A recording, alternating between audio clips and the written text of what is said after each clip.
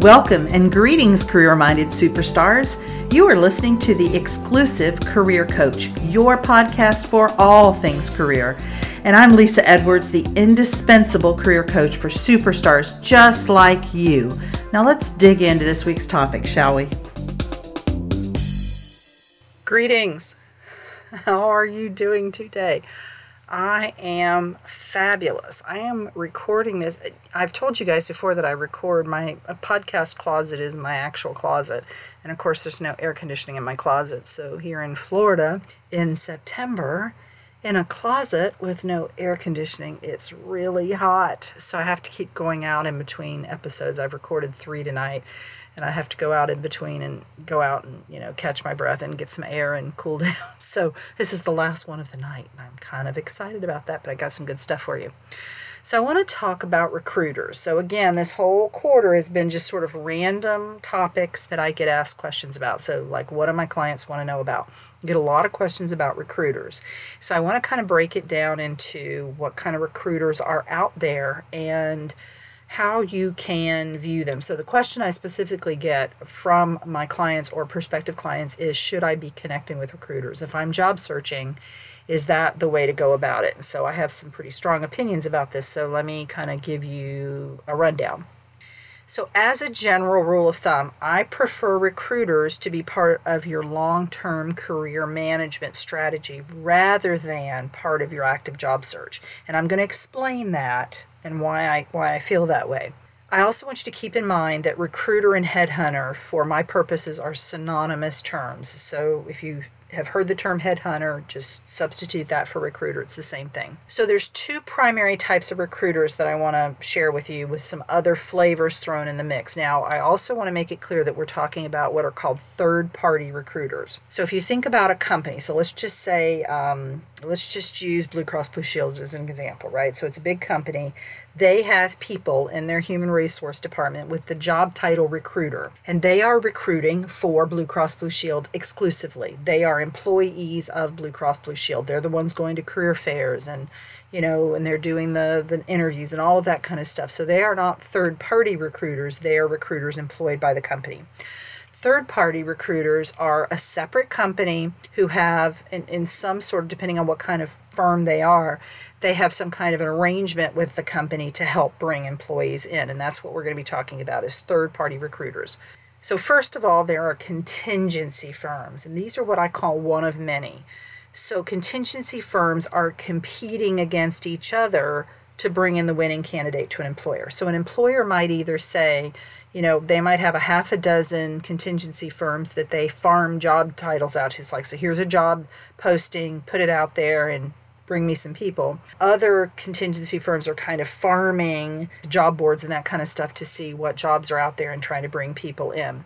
So this is usually for kind of mid-level positions or hard to hire for positions, maybe entry level, but it's usually kind of mid-level. So if you think about it from the company's perspective, they're going to be paying someone else to help get this person in, and it might be 10 to 20% of whatever that first year salary would be. Now that money's not coming out of the employee's paycheck, it's coming out of the company, but it will be equal to some percentage of that first year salary for that person. So they're not going to put that out there. They're not going to give that money up unless they need to do that to hire the position. You'll actually see oftentimes on job postings, no recruiters, no third-party agencies allowed. So they're making it very clear that they are not open to receiving positions from third-party recruiters. They do not want to pay that fee out. Contingency firms will often pre-screen candidates ahead of an actual job opening. So a lot of my clients have said to me that they're in the middle of a job search, they get a call, and they go through this process, lots of hoops, lots of interviews. They do some assessments, they do some online screening and all this stuff, and then they only find out later after all that this is a contingency firm who has kind of put them in a database for the future. So if you think about this idea of many contingency firms hear about, here's this job and we need to fill it, and whoever sends us the candidate that gets the job gets the money and nobody else does. It's an arms race, right?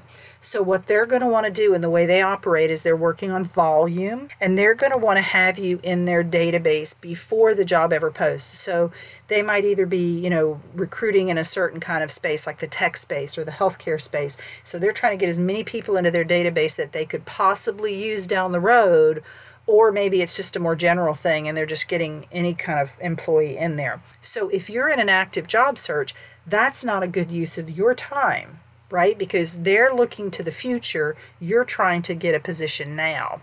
So the first question I want you to ask if a recruiter reaches out to you, or if you meet a recruiter in some kind of setting, you want to say, are you a contingency firm? That's the key word, contingency. And you're going to hear what the alternative to this is, and it's going to make more sense to you. So if they are a contingency firm, then you're going to want to know, like, what are you doing? Is there an actual position available right now that you're trying to fill for, or is this for down the road? And again, I wouldn't waste my time messing with them if they are not looking for something right now. Now, if you're not in active job search mode and you just want to get in their coffers for down the road, that's fine. But if you're actively job searching, that's probably not a good use of your time. In terms of building long-term relationships with contingency recruiters, I would recommend doing that with only maybe 3. And the reason for this is that recruiters don't want to mess with somebody who's connected to other recruiters. So if they're competing to get the same, like this job at Blue Cross Blue Shield, there's recruiter A, recruiter B, and recruiter C, and they're all trying to get people there. If recruiter C sees that you're already connected to recruiter A and recruiter B, you can see how that can be a problem with whose client is this really? Who actually brought this person forward? Who should get the money? And so there comes a point at which the recruiters kind of want to be hands off from somebody if it looks like they're connected to too many recruiters. So that's contingency firms. The other type of firm is a retained search firm. Retained search firms have an exclusive contract with the company. So rather than being one of many, they are exclusive. And they are typically going to shepherd candidates through the hiring process from soup to nuts, right? So they do things like a needs assessment. Like they might go in with the company and determine what's the bench strength. So is there are there internal candidates that could possibly fill the role?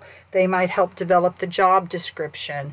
They might help them with this compensation package. They might, certainly they're going to advertise for the job. They're going to recruit people. They're going to go interview them. Oftentimes, go meet them at an airport somewhere and interview them. And then they'll even negotiate the salary. So it's a very high touch process as opposed to the kind of high volume process of the contingency firms. They are also going to be paid a percentage of the candidate's annual salary, and that's going to happen regardless of whether their candidate gets chosen or not. So for obvious reasons, when a company hires a retained search firm, they pretty much are then hands off with the hiring process. They're not even going to market, like they're not going to advertise that job is available on any site of theirs because they're paying this other company to do this. They're paying a lot of money for the other company to do this, and they don't want to, be doing the same kind of work. This is typically for more executive level jobs or really hard to fill, very highly technical jobs. And then again, same thing with the contingency firms in the sense that they can be very niche. So there might be a retained search firm that focuses on like higher education. There's one that I was very connected with and still am, and it's specifically in the higher education space. They can be specific to, CEO, filling CEO positions, or maybe the technical industry or something like that. The way that retained search firms work, because it's so high touch, they are typically not trying to fill any kind of a database for the future. They're dealing with what they have a contract on now. It doesn't serve them to go out there and, find all the CEOs because in a year from now they may need, to fill a CEO position. The kind of jobs that they're working with are very specific. And until they have that contract from that employer and they know exactly what the employer is looking for that position, they don't have any business going out. They don't have any reason to go out and just randomly source people. So if you get a call and they say, I'm a retained search firm, then you know that they're hiring for a position right then and there. Now, you want to still ask that question, And they're not going to be able to tell you that it's, Blue Cross Blue Shield or whoever the company is. They're going to want to keep that to themselves at that point. But they can tell you, yes, I have a position, and they'll have some details that they could tell you about that would give you enough to know whether, you would be interested in that job or not. In terms of the question that I get asked by my clients about whether I should be reaching out to recruiters, it's even a bit more kind of ludicrous to think about trying to source retained recruiters when you're in an active job search, because each one of those recruiters is likely only going to deal with a handful of jobs per. So if you've got a firm and it's got, 10 recruiters in it, each recruiter is only going to deal with a handful of job postings every year because of how high touch it is. So the chances of you finding the recruiter who is looking for you at the same time you're looking for them, it's like a needle in a haystack. So I think it's really crazy. And of course, for many of you that aren't at that executive level, you're not at the retained search firm level yet anyway. You don't have to worry about that. So what's the kind of bottom line here? What does all this mean for you? I would say as a long-term career management strategy, it's a really good idea to connect with a few recruiters, whether they're retained or contingency firm. Have some people like that. If they reach out to you on LinkedIn and you're interested in cultivating that relationship, you like what you see, on their profile, maybe the company looks good that they represent, go ahead. And I'm going to give you some ways to kind of add value to them as you kind of build this relationship. LinkedIn is going to be your place to find recruiters. So you can search on recruiters. That's where recruiters are finding you. Again, you can accept their invitations. You could find some that you might want to connect with as long as it's not too many. And here's just 3 ways that I think you can be super valuable to these people before you ever engage in conversation with them about a position. So number 1, if you can send people their way, so let's say you set up a relationship with a contingency recruiter who operates in the, IT software development space. And so you've got a friend who is in the IT software space. Maybe you say, hey, would you go talk to this recruiter, so you can kind of connect the two of them. They will appreciate the fact that even though you're not a good candidate for them, maybe never, or maybe right now, you can send people their way that would be a good fit for them. You can also be a source of insider industry information. I don't mean like private information that you would be divulging about your company, but just like, hey, did you know that this new thing is coming? Or I keep hearing about this is a big deal. So nothing that's proprietary that would get you in trouble, but just information that would be useful to them. They would appreciate it. Maybe an article comes out that's specific to their space and you share that with them. And then the third thing is just keeping them posted on you. So if you are a potential candidate for down the road, and then you get a master's degree, or you get an advanced certification, or you get a new job title, just shooting that to them so that they have that for their files and they know, what your current credentials are. So as a short-term job strategy, I would say talk to the recruiters who reach out to you, but I wouldn't waste time trying to find recruiters who might have a position for you. So again, if they reach out to you, your first question is, are you a contingency firm? And then again, if they are, that doesn't necessarily mean you want to hang up on them, but you do want to get a little bit more information, because typically they aren't going to be hiring, or they're not going to be talking to you about current positions.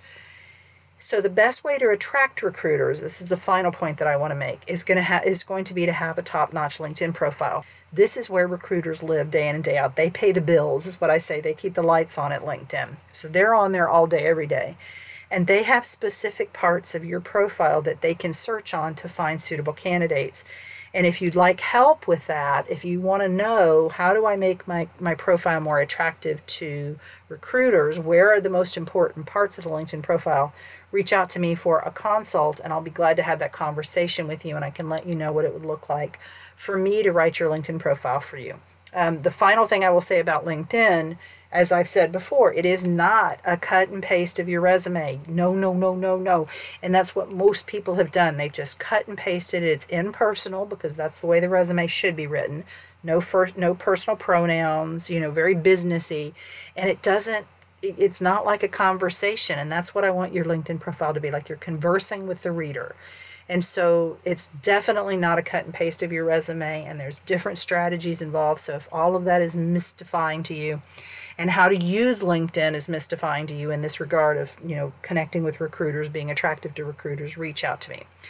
So this one's a fairly short one today. I said what I wanted to say. So contingency firms, retained search firms, know the difference, ask the questions, and it's not really part of a short-term job search strategy, but more of a long-term career management strategy. All right. Hook me up with a 5-star review if you love this podcast as much as you say you do, because you guys keep writing me and telling me you love it. You're reaching out to me on LinkedIn and telling me you loved it. So write me a review, give me a 5-star rating. Reach out to me at Lisa, Lesa, at exclusivecareercoaching.com. You can visit my YouTube channel, which is Lisa Edwards, and there's lots of really great videos about all kinds of career management topics. I don't know how many videos I've got on there now. Instagram is lisa.edwards. LinkedIn, for sure. I live on LinkedIn, too. Me and the recruiters, we're on there all the time. And let's see. Facebook is Exclusive Career Coaching. So I will see you next week, guys. Take care. You've been listening to the Exclusive Career Coach with Lisa Edwards, CEO of Exclusive Career Coaching. It would be great if you would rate, review, and subscribe to this podcast. Also, I want to be your career coach, so be sure to ask questions about your career management challenges and job search situation. Until next time.